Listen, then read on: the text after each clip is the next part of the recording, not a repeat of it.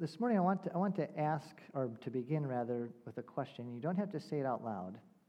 But my question is, how would you describe your prayer life?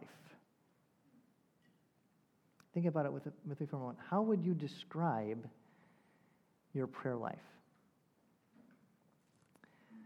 Last year, CNN ran this headline on their website. Almost a year ago today, they ran this headline. Dead woman found to be breathing at Detroit funeral home.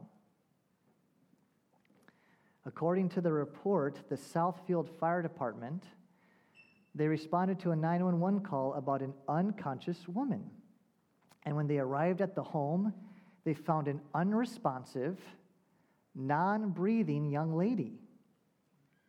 Life-saving procedures and aid were immediately initiated in an effort to save the young woman's life. However, after an hour of doing all this, no signs of life were found. Yet when she was taken to the funeral home, and as they unzipped the body bag to begin to embalm her, her eyes opened up, and she started breathing. Can you imagine? All the people in that room were absolutely shocked. You see, you know what caused all this confusion? It was simply this. This is what caused all this confusion. Although the woman was not dead, she didn't show any signs of life. Although she was not dead, she failed to show any signs of life.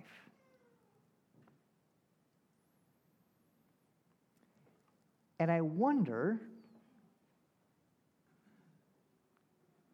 if the same is true with our prayer lives. What I mean is, I wonder if they are if we would confess that they are a lot like that woman. They're not dead, but our prayer lives are failing to show any signs of life. In fact, can I ask, is that true of you? Let me go back to the question we started with. How would you describe your prayer life? Is it lacking vibrancy? Has it become dull, perhaps dull to the point that it appears dead? For those of us who have been saved through faith in the Lord Jesus Christ, for those who belong to God through faith in Christ, we have been redeemed by the blood of Christ. Prayer is not optional. It's not some add-on to the Christian life. No, prayer is an essential component. I mean, Jesus taught as much, did he not, in Matthew chapter 6? Indeed, the Bible teaches that prayer is a discipline we are called not only to practice. We're not just called to practice prayer as followers of Christ. It's something the Bible says repeatedly we are to be devoted to. You could almost think it's something we're to be experts in. So here's the question I want us to consider this morning, and that is how? How are we to go about prayer? What does that look like? To put it another way, what is true prayer? And how would that show itself in our everyday lives? Well, this is where I think our text this morning can really, really help us. Please turn within your Bibles to 2 Samuel chapter 7. As you're turning there, let me give you the context. For months now, we've been working our way through the Old Testament book of 2 Samuel. And what you need to know, and we've mentioned this numerous occasions the last couple weeks, what you need to know is that 2 Samuel chapter 7 is not only the most important Bible in the books of Samuel, but it's also one of the most important chapters in the entire Bible.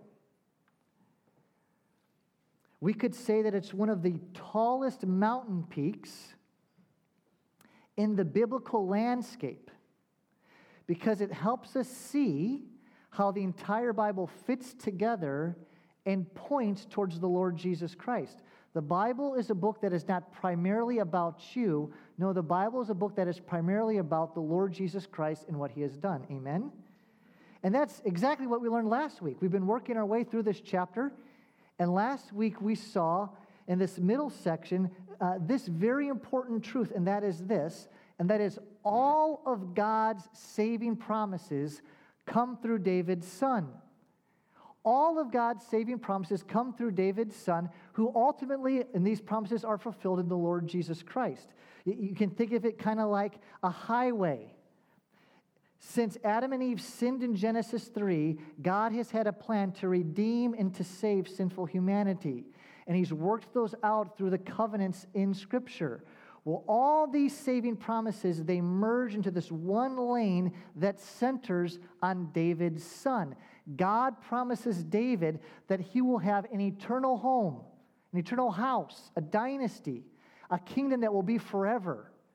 And as we saw last week, as we worked through this chapter, we hear echoes of the previous promises God has made. So in the center section of 2 Samuel 7, we learn this very important truth. All of God's saving promises come through David's son, which is fulfilled in his greater son, the Lord Jesus Christ. Well, as you can imagine, David begins, we see him starting this chapter saying to the Lord, Lord, I want to build you a house. God says, no, I'm going to build you a house, David, a dynasty that will last for forever. And on the heels of hearing this incredible promise of what the Lord's going to do, David is quite overwhelmed. You can think of it like this. David just received divine revelation from God through the prophet Nathan. He just received divine revelation from God. So you know what David does next in response to receiving this divine revelation? He prays. God's revelation, God revealing his plans, his will to David, that moves David to pray. And faith, so it should be with us today. Now, please hear me. You do understand, all of us, you do understand that we are far more privileged than David, right? For in Scripture, we have the complete revelation of God's will. David did not. How much more should we be driven to prayer upon reading, meditating, and studying God's complete revelation and plan for salvation in Scripture? And that's what I want us to give our attention to, this topic of prayer. So turn with me, if you haven't, to 2 Samuel 7. That's page 260 in that paperback Bible. In this final section of this chapter, we see one of the greatest prayers, one of the great prayers of the Bible. And indeed, I'm going to argue here we learn what necessitates true prayer.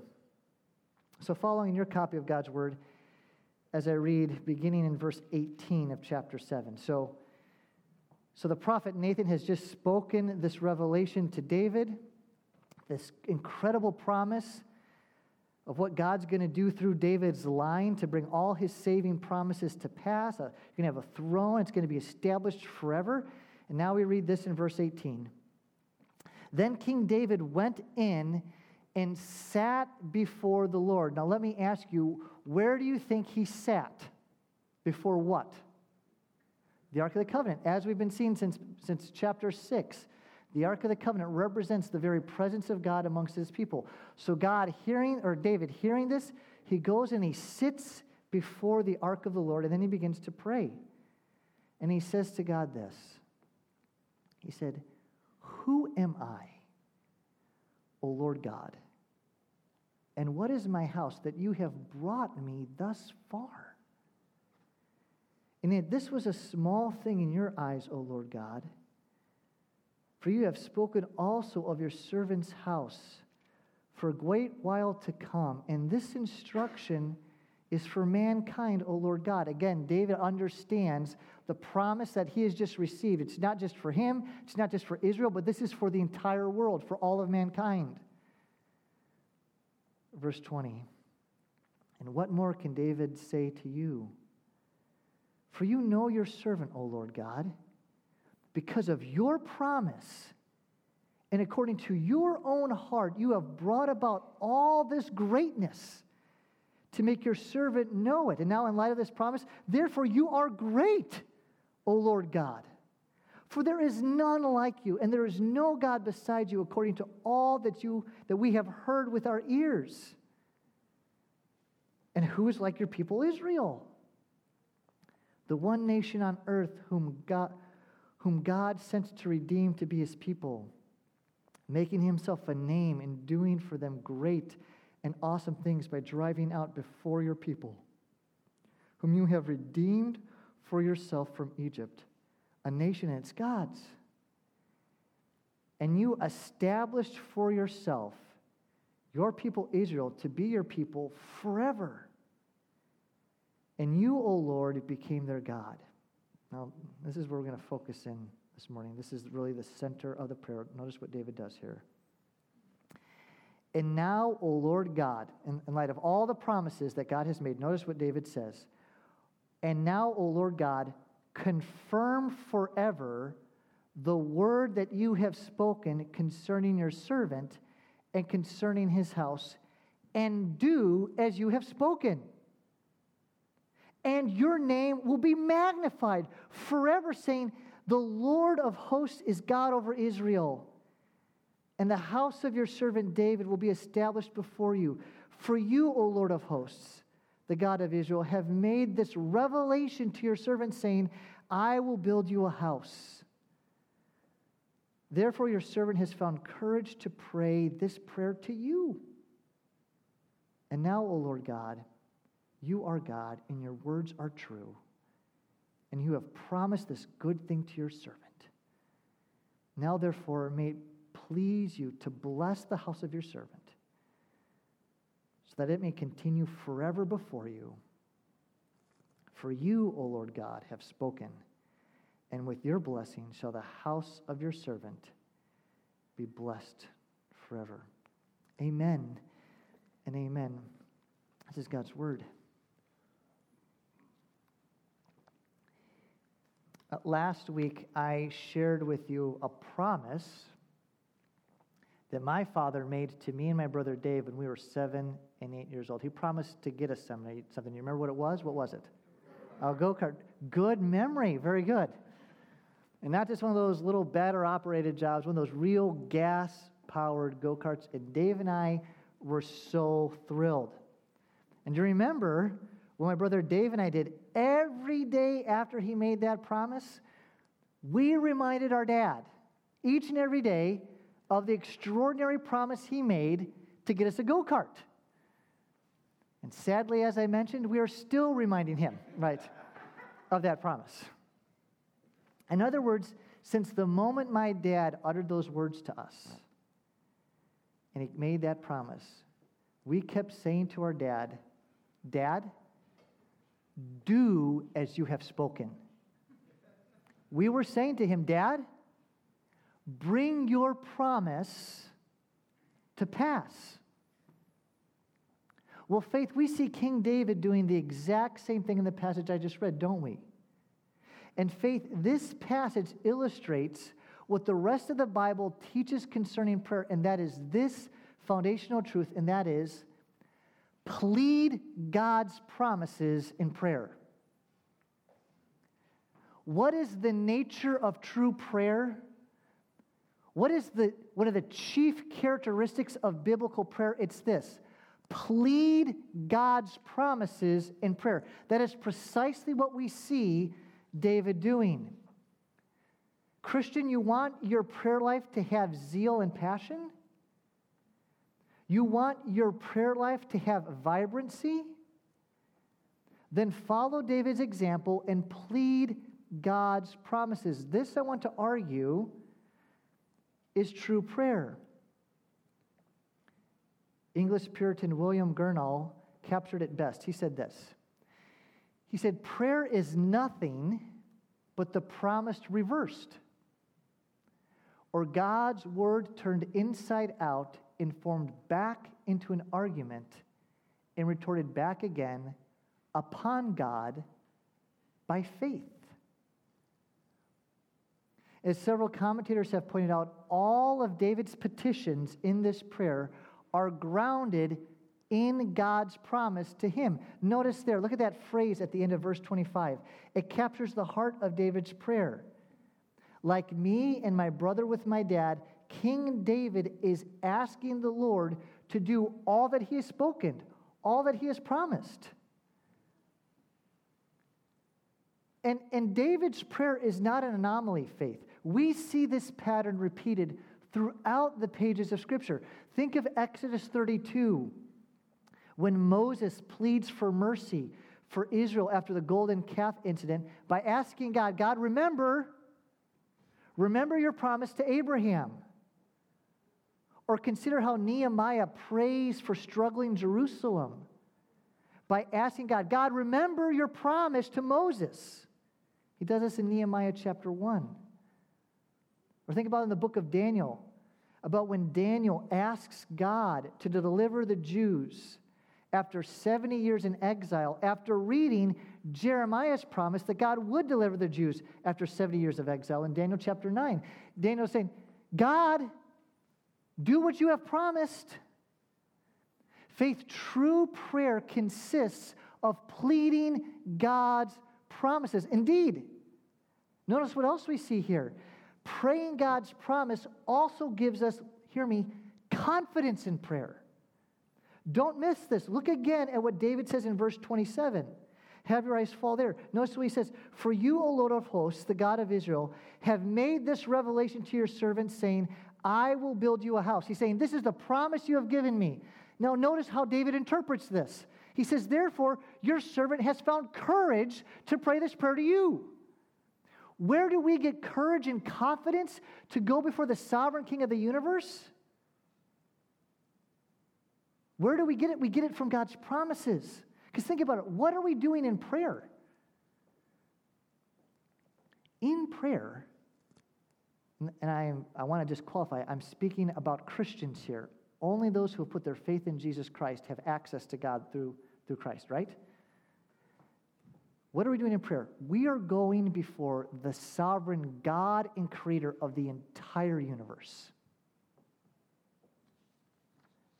Now consider this. What can poor, feeble sinners presume to ask of such an awesome creator? How dare we ask anything? So how can we ask something to the sovereign God of all the universe? You know what the answer is? From what he has promised us and promised to give us. Here again, we're helped by another Puritan, John Trapp. In his commentary on this passage, he writes this, I love it. He says, promises must be prayed over. God loves to be burdened with and to be urgently pressed with requests in his own words. He loves to even be sued upon his own bond. For prayer is putting God's promises into suit. And it is no arrogancy nor presumption to burden God, as it were, with his own promises. And just by way of application, can I ask, how prevalent are God's promises in your prayers? Indeed, are you even familiar with the precious and magnificent promises God has given to his own?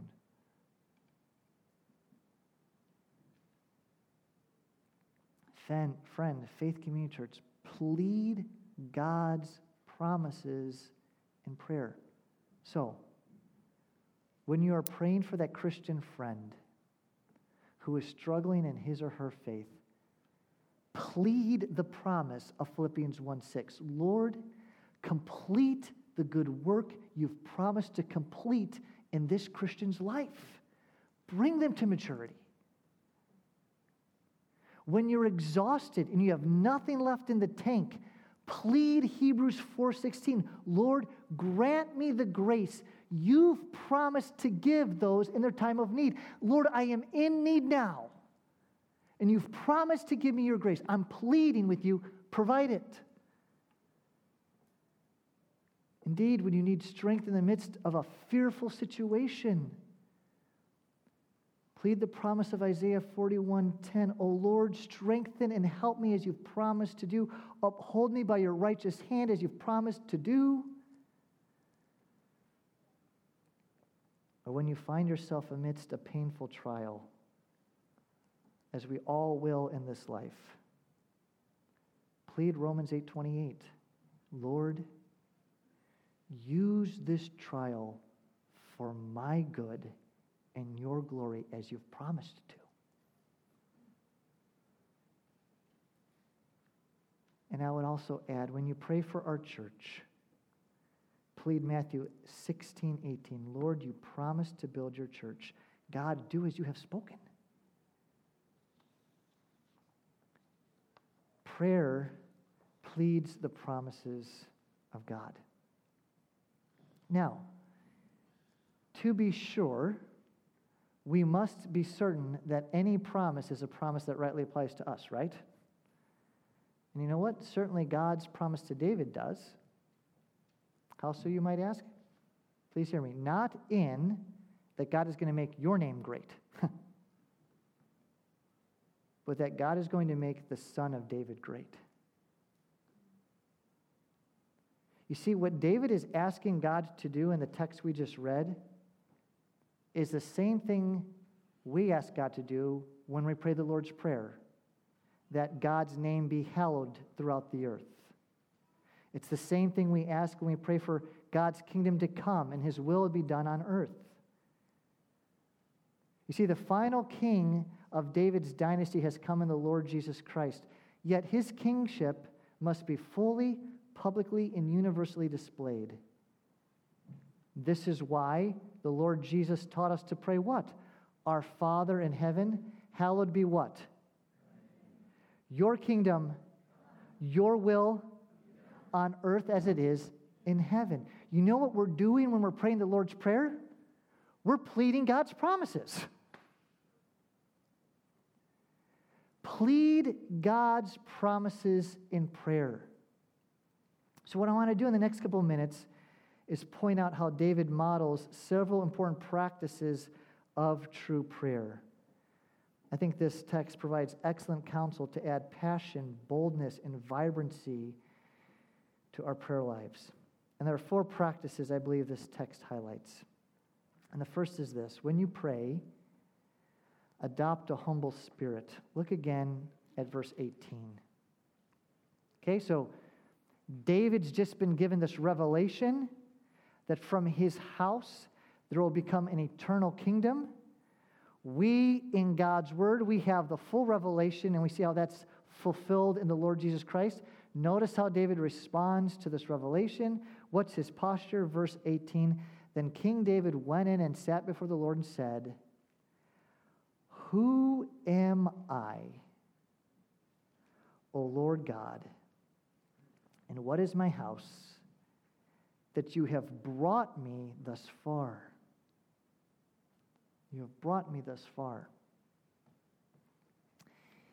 If you were to go out from here and to get on and turn right onto Highway 42 and go a little bit, you would run into the Gene Snyder Interstate 265, right? If you're to continue on a little bit further on Highway 42, what other interstate would you come upon? 265, which is called what? The Waterston, right? Do you happen to know how many miles it is from where I'm standing right now to the Waterston? Some said 3. 6. Exactly 6 miles. Way to go, Jeff Leatherman. Way to go. And he didn't even Google it. Way to go. Notice what David prays. He says, who am I that you have brought me to this point? When God initially called David, he was a shepherd boy in Bethlehem. Is he still a shepherd boy in Bethlehem? No, now he is a king in Jerusalem. Geographically, do you know how far it is from Bethlehem to Jerusalem? Take a wild guess. 6 miles. Only 6 miles. Yet chronologically, that journey, it spanned 21 chapters and over 10 years of danger, treachery, folly, despair, and slander. As we've talked about, David's journey to become the king of Israel was not an easy one. So notice what David is doing here in this prayer. You know what he's doing? He's recalling God's previous grace in his life. You have brought me this far. Indeed, in light of this, notice how David begins his prayer. He says, "Who am I?" This is a confession, a remembrance that he had not earned royal dignity, but that it was a free gift of God. David here has a posture of humility before the Lord. And Faith, I want to argue this is a posture we must have too. And I was challenged by this week. Here are some questions that I had. When you go before the Lord in prayer, what is your attitude? Do you come to the Lord in prayer with demands or with a spirit of humility? Do you come believing you are entitled to have God do what you ask? Or do you reflect the spirit we see here in David? John Calvin provides some excellent counsel how we can adopt a humble spirit in prayer. Commenting on this portion of Scripture, Calvin writes this. He says, "Here then is the rule to which we must hold. In order to praise God properly and to appreciate the favors which He gives us, let us begin to examine what we would be if He had left us in our first state." This is what David is getting at when he says, "You have brought me up into this point." He's recalling his previous state.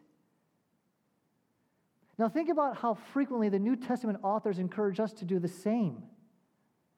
Think of Paul in Titus 3:3, when he reminds us of who we once were outside of Christ, how we were foolish, disobedient, led astray, hating one another's and hated by others.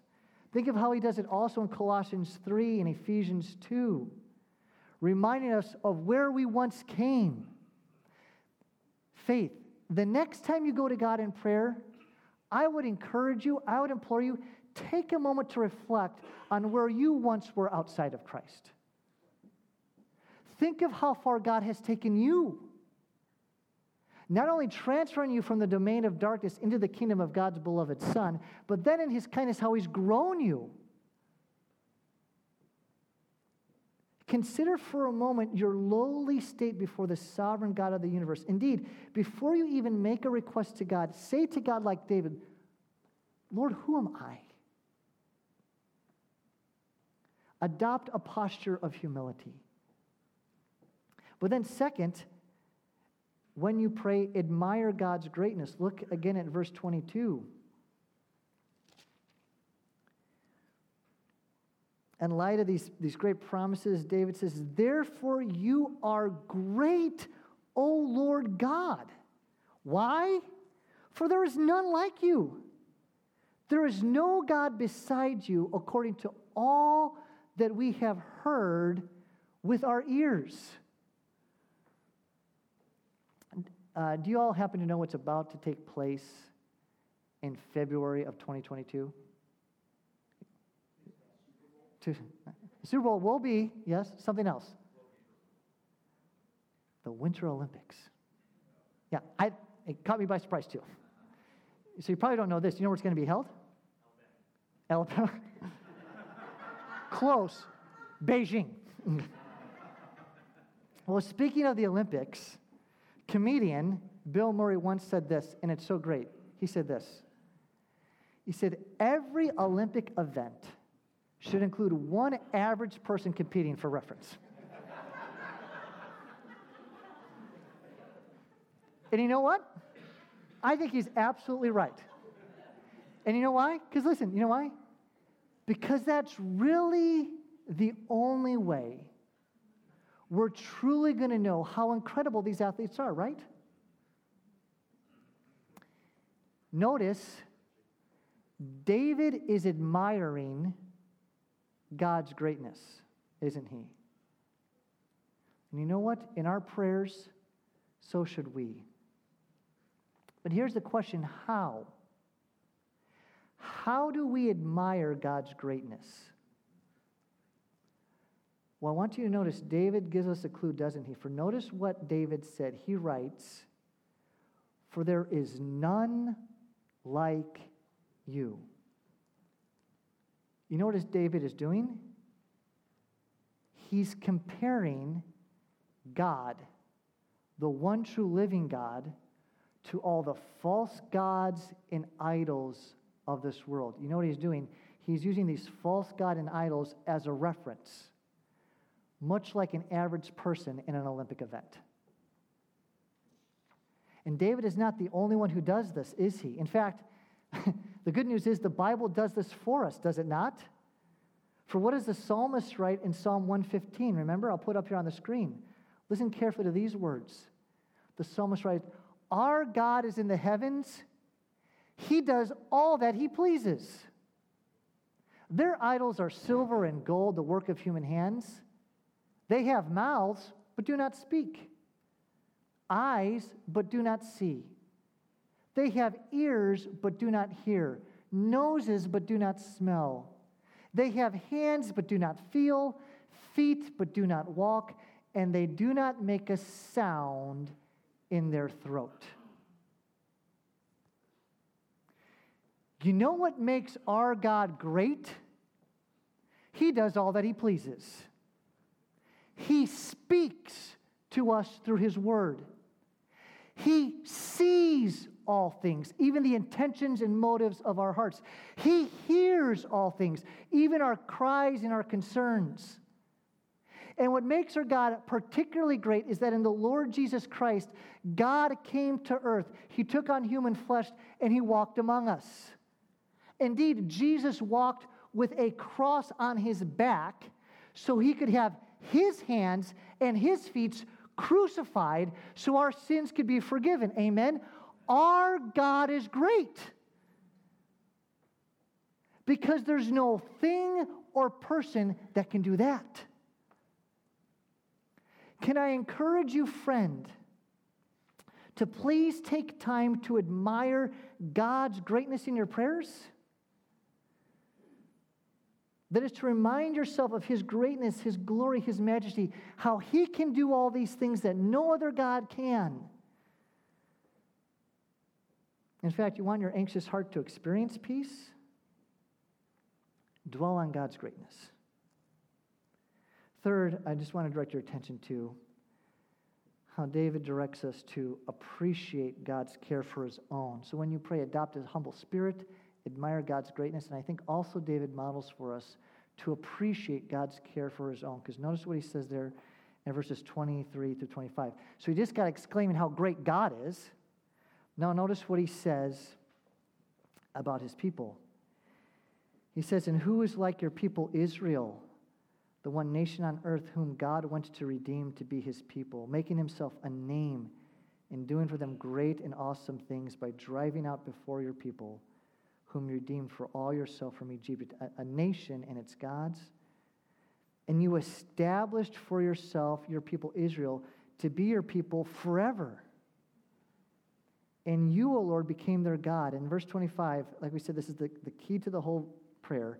"And now, O Lord God, confirm forever the word that you have spoken concerning your servant and concerning his house, and do as you have spoken." Appreciate God's care for his own.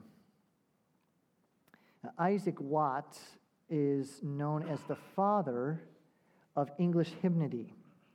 He wrote over 700 hymns, many of which are still sung in churches today. Watts lived during the 18th century and had known his share, quite a many, share of griefs and losses. Growing up, Isaac's father was often absent. Not because he was a poor father, but because Isaac's dad was persecuted in prison for his Christian faith. In fact, as an infant, Isaac was often nursed by his mother while she talked to her husband through the bars of his prison cell. He had a dad that was not around. When Isaac was in his 20s, he struck up a wonderful friendship with a beautiful young woman. They connected on so many levels. They were dear, dear friends, and he was deeply in love with her. So much so that he asked her to marry him. But you know what she said? Here's her exact words, quote, "Mr. Watts, I only wished that I admired the casket as much as I admire the jewel." In other words, what she was saying is, I'm not going to marry you because you're ugly.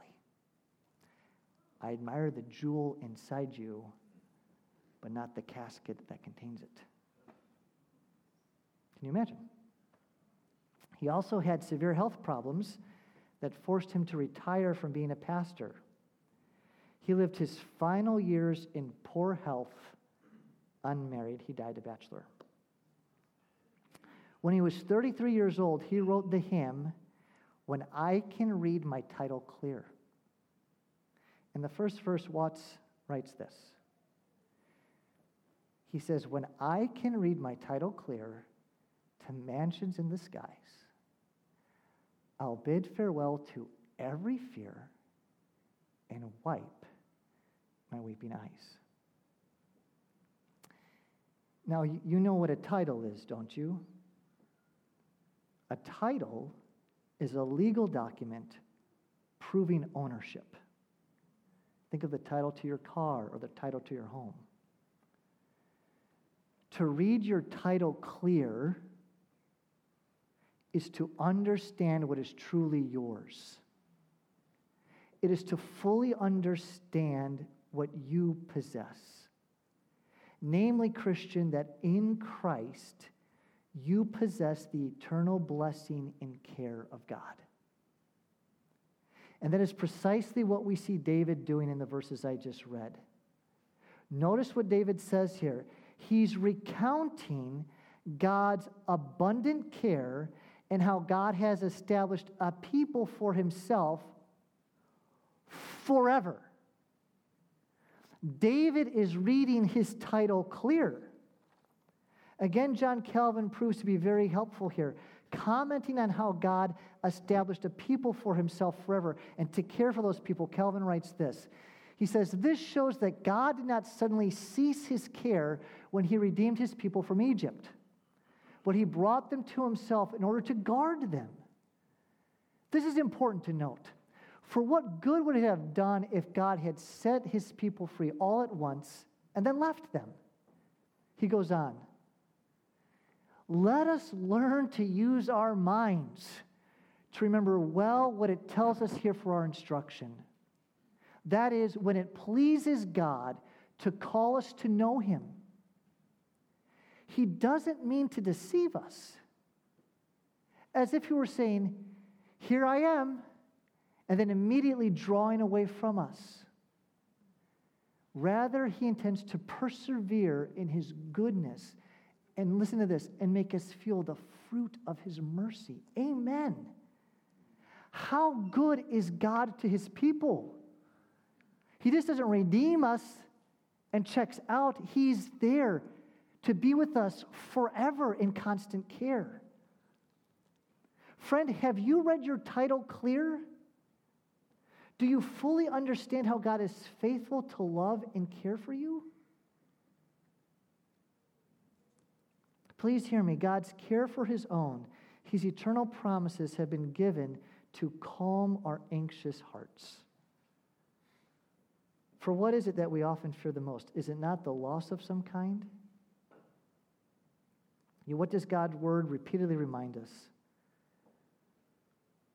Does it not remind us that this world is not all there is? But Christian, please hear me. We have been promised a new heaven, a new earth with new resurrected bodies for all eternity. Amen? Whatever loss we might face in this life, it will pale in comparison to the eternal weight of glory that awaits all who belong to God through Christ. Why? Because God has established his people forever. That means we are part of his eternal kingdom. May we never lose sight of this, that as residents of his kingdom, he is committed to care for us. And then lastly, I just want to draw your attention that when you pray, that you align your concerns with God's. I'm just going to focus in on that in verse 26. Notice David's desire here in verse 26 after calling God to do all that he has spoken. God, do what you've promised to do. What's the first thing on David's mind? Verse 26, and your name will be magnified forever. Why does David want God to do as he has spoken? So that God's name will be magnified. And as we've seen, as we've been working our way through 1 and 2 Samuel, we see this a lot in David. David's concern, his chief concern, is the fame and glory of God, not himself. He wants God's name to be great. And there's a valuable lesson here, is there not? True prayer ought to conform our will and desires to God's. What I mean is our chief concern when presenting our requests to the Lord is that God would be honored and glorified more than that we would get what we want. Not that we don't bring requests, we don't bring petitions, we do. But may our desires align with God's desire, and that's to make much of his name. Friend, is your primary concern in prayer, indeed in all of life, to glorify your Savior, or to get what you really, really, really want? What is the ruling desire in your life? Faith, plead God's promises in prayer. And you know why we can do so with such confidence? Because unlike David, we can look back and see how God has fulfilled all his saving promises in God's one Son, the Lord Jesus Christ. Amen? I mean, you know what David is really praying here? In essence, David is praying, God, your will be done. He wants to see God's saving promises come to pass. God, your will be done. Now consider what we read in Matthew 26 with David's greater son, the Lord Jesus Christ. In the Garden of Gethsemane, what does Jesus pray? Jesus prays, Father, what? Your will be done. And you know what? Praise the Lord that Jesus prayed that. You know why? Because it was the Father's will for Jesus to go to the cross and die as a substitute for all who would put their trust in him. Then 3 days later, Jesus rose from the dead, defeating sin and death, and now he sits at the right hand of God the Father. And Christian, you know what Jesus is doing for you right now? As Romans 8 and Hebrews 7 makes clear, you know what Jesus is doing for you right now, Christian? He's praying for you. He's interceding on your behalf. Jesus is pleading the promises of God for you. How comforting is that? In fact, you know what? That's the kind of truth that can resurrect a prayer life that has no signs of life. The truth that our Savior accomplished all of God's saving purposes, and now he's praying for his own. Amen? Let's now go to him in prayer.